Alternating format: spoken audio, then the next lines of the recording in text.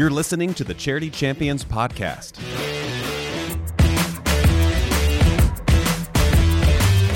Each year, TFNB Your Bank for Life chooses 6 nonprofits from around Central Texas to recognize as Charity Champions. Tonight's Charity Champion is... Champions enjoy live on-field presentations at Baylor University home football and basketball games, online broadcast and print marketing exposure, and world-class leadership development through 360 Solutions, all at no cost to the nonprofit. In this podcast, we want to get to know our Charity Champions a little better. We're bringing those who help and those who have been helped into the studio to hear the stories behind the champions. On this episode of the Charity Champions Podcast, Hospice Myths. The biggest myth is that hospice is someplace I go when I'm dying. We sit down with Vicki Jingle, CEO of Community Healthcare of Texas, and volunteer coordinator Sonia Wilson to learn more about the hospice process, how volunteers can get involved, and their recent name change.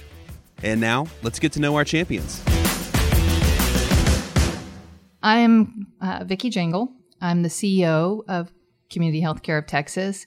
I've actually been with the company in total now about 18 years, almost 19.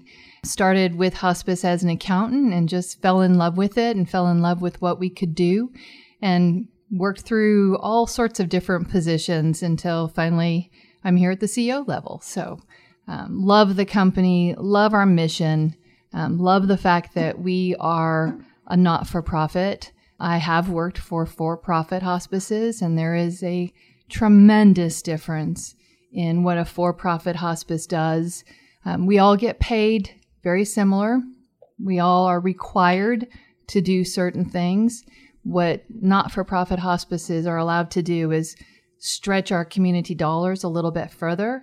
So we don't have a stockholder to pay back. We don't have a private owner that's expecting a certain dividend.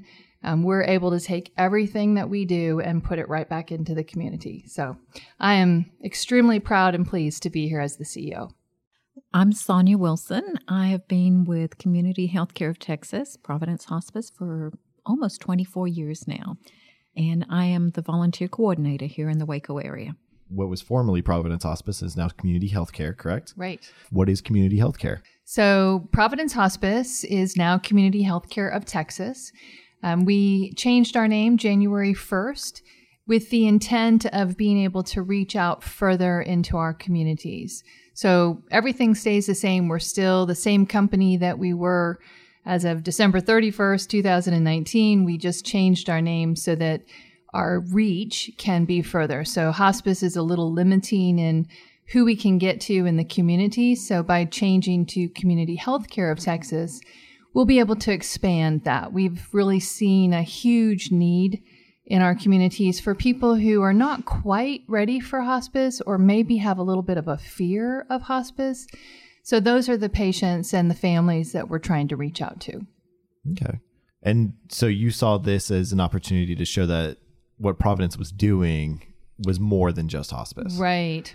So we've been in the community now for almost 25 years, just right at 25 years. And we're a community-based company. We've always been a not-for-profit company. And we've always been out in the communities trying to help patients. And we do a lot more than just hospice. But most people equate, well, that's hospice. And hospice usually means, unfortunately, the myths of hospice are getting greater and greater. So a lot of people equate the word hospice with I'm dying and I'm dying right now, when really the whole hospice benefit was set up to be more than 6 months to really help that patient and that family navigate through the terminal illness and kind of wrap them in a big hug, just kind of take all aspects of what's going on. When you get this news, what does that mean? And how do I navigate through that?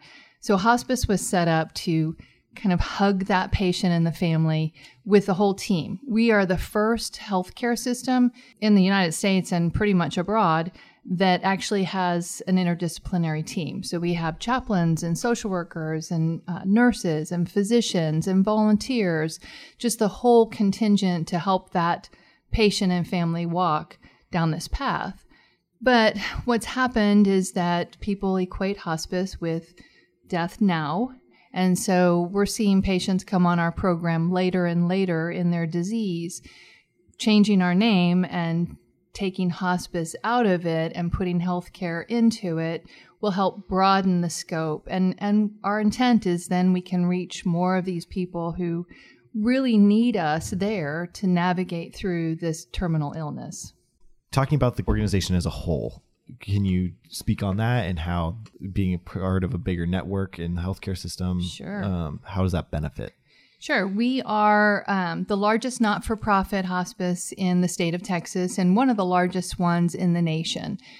We cover 27 counties in total, and we have about 500 patients on our program at any point in time. We do pediatric hospice, and now soon, hopefully, we'll be doing pediatric palliative care. We have 3 inpatient units spread across our territory. And the difference there is a lot of people think when, sometimes the first question that somebody will say is, well, where is your hospice at? And hospice is not a place necessarily. Hospice is done in the patient's home for the most part. 98% of our care is done in the patient's home, wherever that is. If that's in a nursing home or if that's in their home or an assisted living, we'll go to the patient. So there really isn't a place that is a hospice. We have offices, but our staff, our nurses and home health aides and social workers and chaplains, they're all out in the field. But occasionally a patient will have a crisis and need a little bit more care than what we can provide in the home. And so those are our inpatient units. We'll take the patient to our inpatient units spread throughout. We have one here in Waco, one in Fort Worth, and then one in Burleson, actually. And so we can take them there for about anywhere from 2 to 5 to 7 days, and then help them get that symptom under control and then hopefully get them back home so that they can continue where they really want to be. The beauty of our inpatient units is they can bring their pets with them. I think we all can identify with that's very comforting to have your animal there with you. But also you can bring all your family with you. I mean, they can come, they can stay. We don't have visiting hours. We encourage spouses or parents to stay in the room, make yourself comfortable. So those are our inpatient units. We belong to a very large not-for-profit network. So we belong to the Texas Nonprofit Hospice Alliance. We are one of about 23 not-for-profits spread throughout the state. And we also belong to the National Partnership for Hospice Innovation, which is about 60 hospices throughout the nation, all not-for-profits that come together to share best practices, to talk about how we can do hospice better, how we can do palliative care better, and what innovative things we can expand into. You were talking about, and you've mentioned this a few times, about how this is a not-for-profit organization. Why do you think that is important for this organization to be a not-for-profit? I think probably the biggest part is that we can really be focused on our communities. We can take, again, I mentioned before that all hospices are paid the same. Most of us are Medicare-based hospices. We also take private insurance, Medicaid, and of course self-pay. But the majority of all hospices are based on the Medicare benefit. That pays every hospice throughout the nation the same. It's based on the same scale, depending on what your cost of living is in your area. But everybody's paid pretty much the same. They're required to do certain things. Like we're required to have nurses, RNs and LVNs. We're required to have certified nurses assistants, social workers, chaplains. Those are stated as requirements. What is not stated is how many you have to have. What is your ratio to your patients? So what I tell people is when you're looking at your hospice, maybe look at it like you would your child who's going to daycare. The first thing I asked when I put my child in daycare is what's the ratio of child to caretaker? And it varies, right? It varies at all the difference. So does it with hospice. So you want to know, what is the ratio? How many nurses do you have that take care of patients? How many nurses actually go out at night and take care of patients. So we have on-call nurses. How many nurses are ready to do triage, which is answer my phone in the middle of the night when I'm in a crisis? All of that varies based on how much profit you want to make. So hospices that are for-profit will have less services to some extent and provide fewer things because they need a profit, right? There's a stockholder who needs to be paid, or there is an owner who expects a certain return on their investments. As a not-for-profit, we still need to have a profit because no money, no mission. But anything that we do have extra goes right back into our communities, goes right back into our organization so that we can provide more things. We do a lot of bereavement. Bereavement is an expectation of hospice, and it is required, but it isn't stated what is that? What is bereavement? Some hospices, bereavement could be as much as just sending a letter. We do bereavement groups, we do counseling sessions, we do phone calls, we do send cards and letters as well, but we include a lot more. We do our inpatient units. Inpatient units are extremely expensive, which you will find that most for-profit hospices don't do inpatient units anymore because there's a cost to that, a cost that they're not willing to provide. We do pediatric care. We are one of the few hospices in the nation who do pediatric care because there's just a lot of time and intensity in that, which usually equates to more costs. And so hospices that are for-profit don't usually want to put that extra cost into that. And we also do, this past year in 2019, we did over $1 million of non-funded care. And that is 2 years in a row that we've exceeded $1 million in non-funded care. So we're very proud to say that if a patient needs us, we're going to be there for them, regardless of their ability to pay. And that is what makes us different as a not-for-profit, is we can do that. We have the ability to put that money back into our non-funded care, back into our pediatric care, back into our staff, so that we can provide even better care than what is just a basic requirement. And you've also touched on this a little bit. You were talking about this earlier in the myths of hospice. Can you elaborate on some of those and what the actual reality of it is? Sure. The biggest myth is that hospice is someplace I go when I'm dying. And that means that I'm dying now or within the next couple of days, or my loved one is. That's a myth. Hospice was actually designed to be 6 months or more, or 6 months or less, right in that frame. But there's no magical number. It's not if I hit 6 months, I have to come off the program. But really, it was designed for a longer period of time so that we can really have the whole team work with that family and patient. It's also a myth to say, well, the only thing that hospice does is control pain. That is absolutely one of the things that we do, but we also help with the whole psychosocial needs. Most of the time, somebody who receives a terminal diagnosis hasn't thought about what they're going to do when they receive a terminal diagnosis. And that can be any age. You go to the doctor and all of a sudden you walk out knowing that you have cancer. What's my next step? That's when hospice can really come in and help.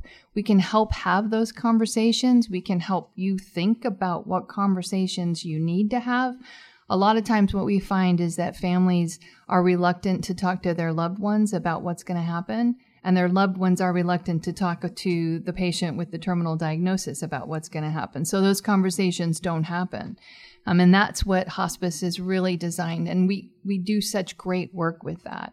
Our nurses, our chaplains, our social workers are all trained on having those conversations and really helping to walk those families through this and be there with them. The other thing is, a lot of times is if I go on hospice and I decide that I want to get that cancer treatment, I can't do it. That's totally wrong. If you decide, if something comes up and you're on hospice and you decide you want to do that, you can absolutely do that. You might come off a hospice for a little while. That's fine. We love it when people graduate off of our program. That's a success.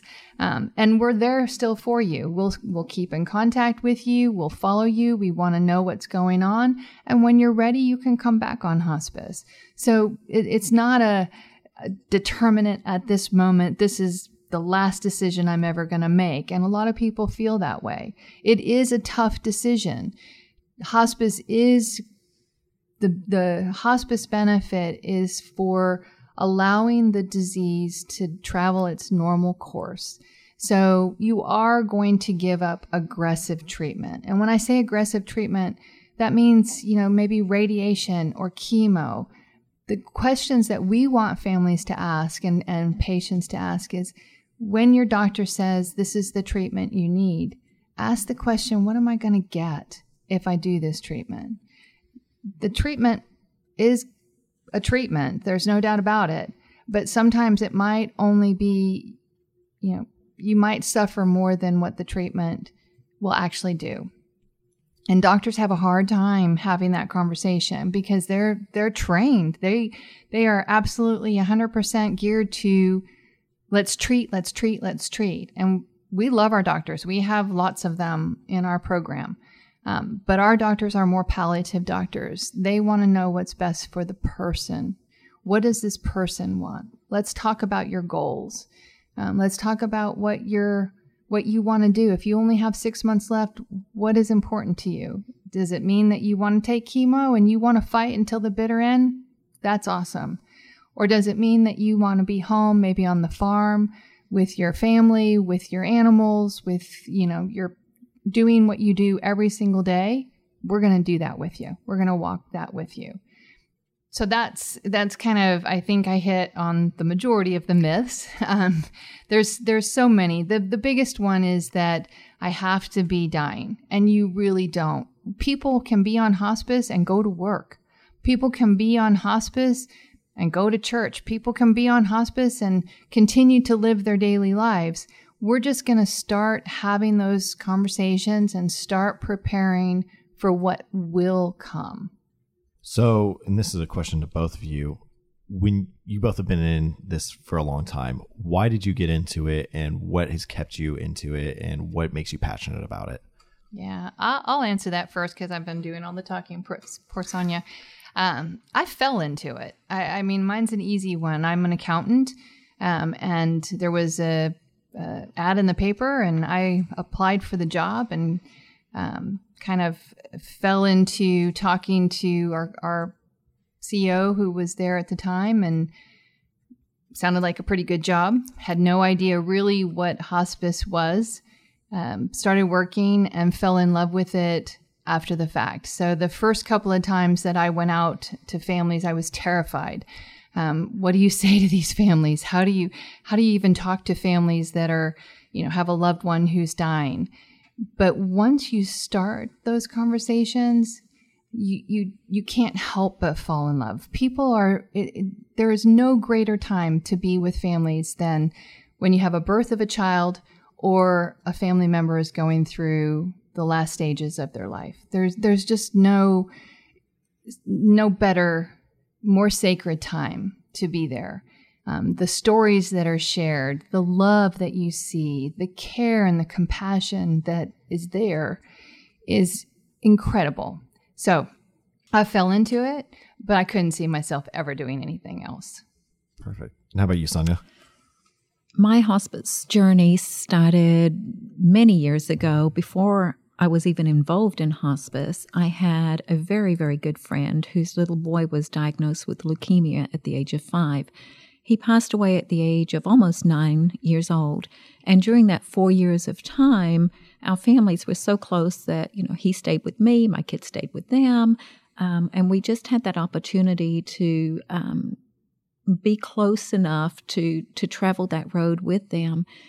And during that time, nobody ever mentioned hospice to us. It was not even a consideration. And everything looked really great for a period of time, but towards the end of it, even me who had no experience in the clinical world could recognize that this was not going to end up as we had thought. The last day of life for this young man, his mom had called me, and I went to Cook's Children's Hospital in Fort Worth, and he was laying in a bed in a sterile environment. There was nobody around that could offer some companionship or compassion or even some reasoning as to why this was happening to this little guy, and watched him die in that room. And it was very cold.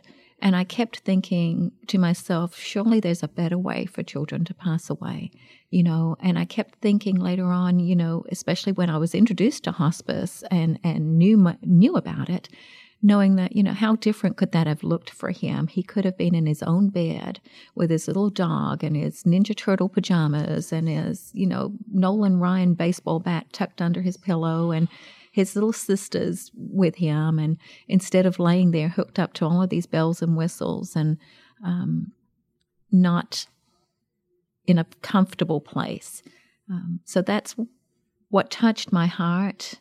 I believe in our mission. I believe that we can provide that dignity in death and allow people to have the power to make choices at the end of their life as to whether or not they want to eat a tub of Bluebell ice cream when they're a diabetic, or if they, don't want to, just those simple choices.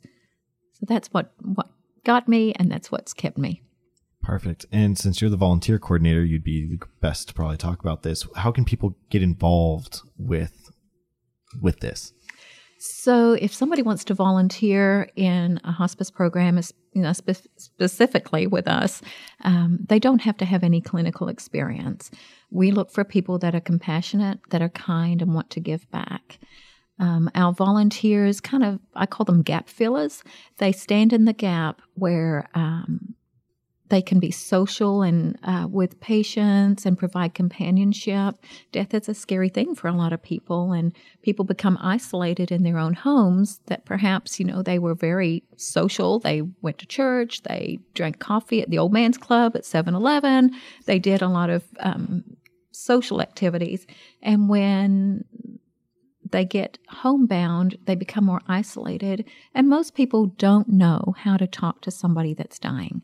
It's a very difficult conversation. So our volunteers are trained to know how to step in socially, how to provide companionship, emotional support, and spiritual support at that patient's level and request. So volunteers can contact us on our website, chot.org, or they can call the Waco office at 254-399-9099. And I love the opportunity to visit with people and find out what they're passionate about and try to plug them in. There is a training program. There are requirements that volunteers do have to meet, but we want to make sure there's a good fit within our organization and with our families and patients. Perfect. And kind of going off that good fit, you've alluded to the mission a little bit of community healthcare. And what is that mission, and what does it mean to y'all? Our mission is to provide compassionate care to all patients at end of life. And what that means is exactly that. We want to be there to provide that compassionate care. We have 4 core values. And that's compassion, first and foremost, integrity, teamwork, and commitment. When we talk to all of our staff and our volunteers about those 4 core values, and part of our mission just speaks that, and that's what we live by, is when you do this work, and it is work a lot of times, you have to keep that compassion. You cannot treat this as one thing for everybody. Everybody gets to do this once, and only once. So it's different for every person when you walk in there. You can't have a bad day when you are taking care of hospice patients. You can't be in a bad mood. You have to always remember that they do this once, we do this once. Keep that compassion, keep that integrity. We live by that, and that is embedded in our mission.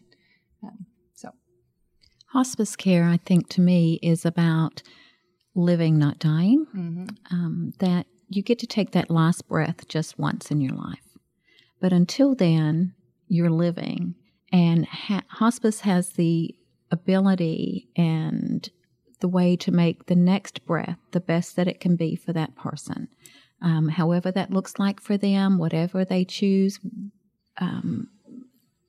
the way they live, just the next breath can be the best for them. It's not about dying. It's about living the best that you can until you take that last breath. And with that, we meet people where they are. We don't judge. We don't say, well, if you're not in a fancy house, we can't take care of you. Or, if you're on this side of town, we can't take care of you. We meet people where they are in all walks of life. And our staff are trained to do that, are compassionate people to do that. So it's so enjoyable to hear the different stories of what did make value to that family, to that patient. And we keep those contacts. A lot of our volunteers that Sonia has and that we have throughout the state are family members of patients who have been on our program that have realized, oh my gosh, this was such a miracle for us. And we hear that word a lot. For us to have this, I want to give back to. I want to be a part of this. I want to experience this with somebody else. And so a lot of our volunteers, that's part of what they are giving back is that's. And Sonia's great at that. I think, I'm not sure if we're going to get to this or not, but Sonia is actually our Employee of the Year. So she, like I said, we have our 4 core values, and we look for an employee who exhibits all of those core values, who has that commitment to providing excellent care and the teamwork, because it is a team. There's nobody who can do this on their own. Myself, all the way to every level of care that we give, to the compassion of just every patient you touch is a new patient and is a patient and a family who needs our help. And she's been with us for 24 years. So I think that goes without saying that she's got commitment to what she's doing. So we are extremely proud to have Sonia as our Employee of the Year this year for her work with us and everything that she does. She definitely exemplifies what Community Healthcare of Texas is and who we want to be. Perfect. Well, congratulations to you. Thank you.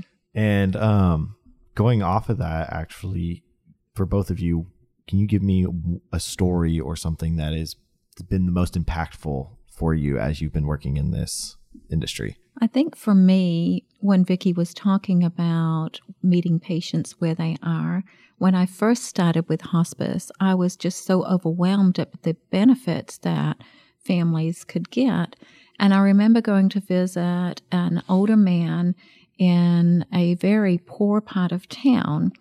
And I remember visiting with him and just sitting with him and saying, wouldn't you like a hospital bed that, have nice clean sheets on it? And he had a mattress on the floor of his room. There was a light bulb hanging above the mattress. It was a very poor place. There were wads of newspaper packed in the walls. And I, kept trying to talk to him, and he kept saying, no, I'm happy. I'm content. I am happy. I'm content. And every time I went back to see him, I tried a little bit more and a little bit harder to say, we can bring you in a hospital bed. It would be so comfortable. You can make it go up and down. And he said, you just don't understand. I'm content. And it wasn't until I was there one time when the school bus arrived, and out from that school bus popped 3 little kids that ran into the house and jumped on that mattress with their grandfather and loved on him and pulled out of their backpacks the pictures that they drew. And he looked at me and he said, "Now do you understand?" And I did. It wasn't the fact that he wouldn't have benefited from a bed that was more comfortable than a mattress on the ground. It was what was important to him was being available for his grandchildren to run and jump and cuddle up on the bed with him. That was impactful to me. So many things are going through my mind. What is the most impactful? It's almost impossible to come up with one. Believe it or not, hospice is a fun place to be. And I know people are always kind of like, it's a Debbie Downer, but it really isn't. It's a very uplifting, very fun place to be. We laugh a lot. We laugh together. And probably a lot of the things that were just going through my mind are happy things, are things that we've just shared over the years.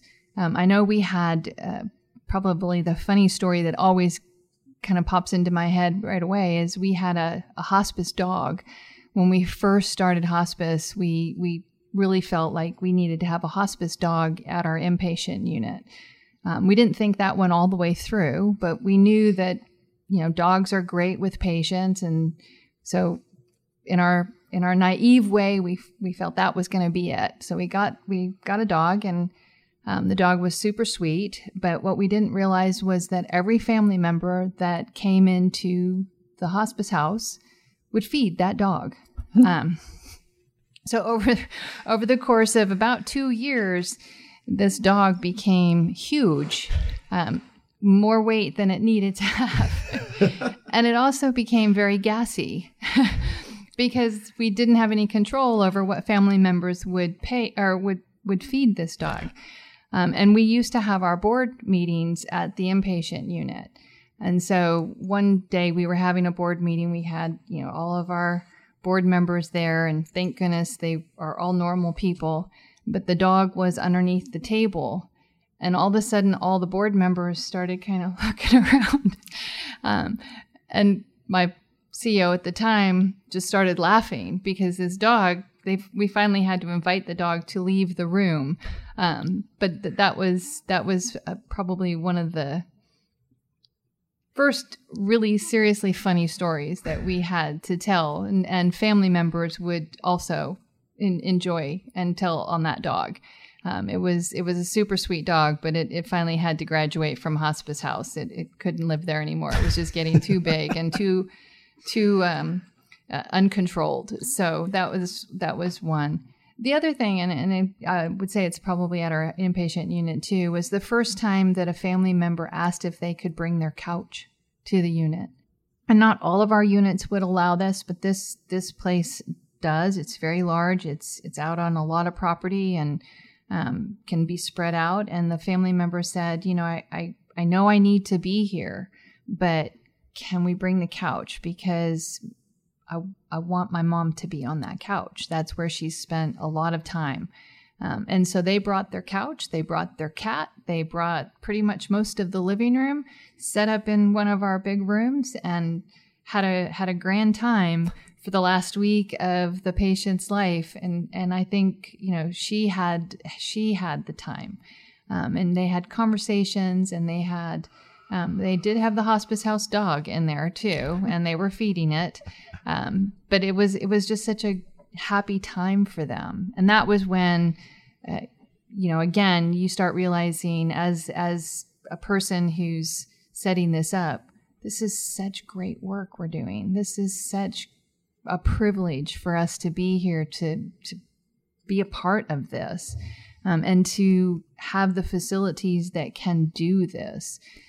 So it's just, there's a lot. I could probably sit here and tell stories all day about different things that have happened in different families that we've been with. The veterans, oh my gosh, talking to the veterans on our program, it always gives me chills. And you could spend days with them, hearing their stories and listening to them talk. And very few people want to listen to that anymore.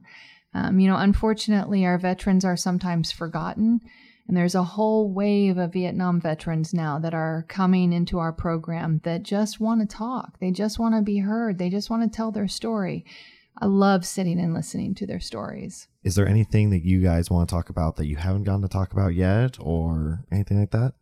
I'd say that we are always looking for volunteers to work with us and with our families and our patients, and there's a lot of opportunities out there. Some people think that volunteering just means that you're going to sit with somebody that's dying. There is the opportunity to do that, but there is also the opportunity to provide pet therapy. There's the opportunity to play musical instruments, to bring a singing group. There's an opportunity to scrapbook for people. There's an opportunity to, if you're a barber or a hairdresser, to cut hair for our patients. There's the opportunity for people to just sit and drink coffee, read stories to them. There's the opportunity to work in the office if you're interested in doing that. There's the opportunity to help with health fairs and promoting hospice within the community. There's the opportunity to be on the advisory council when you've had some experience in the field. There's the opportunity to be an interpreter and helps communicate with people in their native language. So there's a lot of opportunities out there. The Waco group of volunteers last year gave over 8,000 hours. Wow. Pretty phenomenal. We have one volunteer, she's one of our stars, and she gave over 1,700 hours last year serving our families and our patients. So, that's incredible. Yeah. But some people can only do, 100 or 200 hours a year, and that's excellent. We love those folks that can just give a little bit of their time as well. The only thing I would want to end with is anybody who is questioning after maybe listening to this, could I qualify for hospice, or, can I find out more about hospice? We are willing and ready and want to talk to anybody who might have questions, whether you are ready or not, or whether you're just wanting to find out information. Give us a call. Let us know. We are more than happy to talk about where you are and what we can do to help you. The other part is we mentioned earlier on about our bereavement program, and we open our bereavement program to anybody in the community. So anybody who has had a loss can be a part of our bereavement program. Just give us a call. Let us know. You can go on our website and connect with us. But we open that up to anybody who needs help with their grief. So please just reach out to us. There is no wrong on that. There is no, maybe I shouldn't or I didn't qualify. That is absolutely fine. And then one small little plug for employees. We are always looking for compassionate people to help care for patients. We need nurses and social workers and chaplains and home health aides, obviously volunteers, but we're always looking for that next really great team member.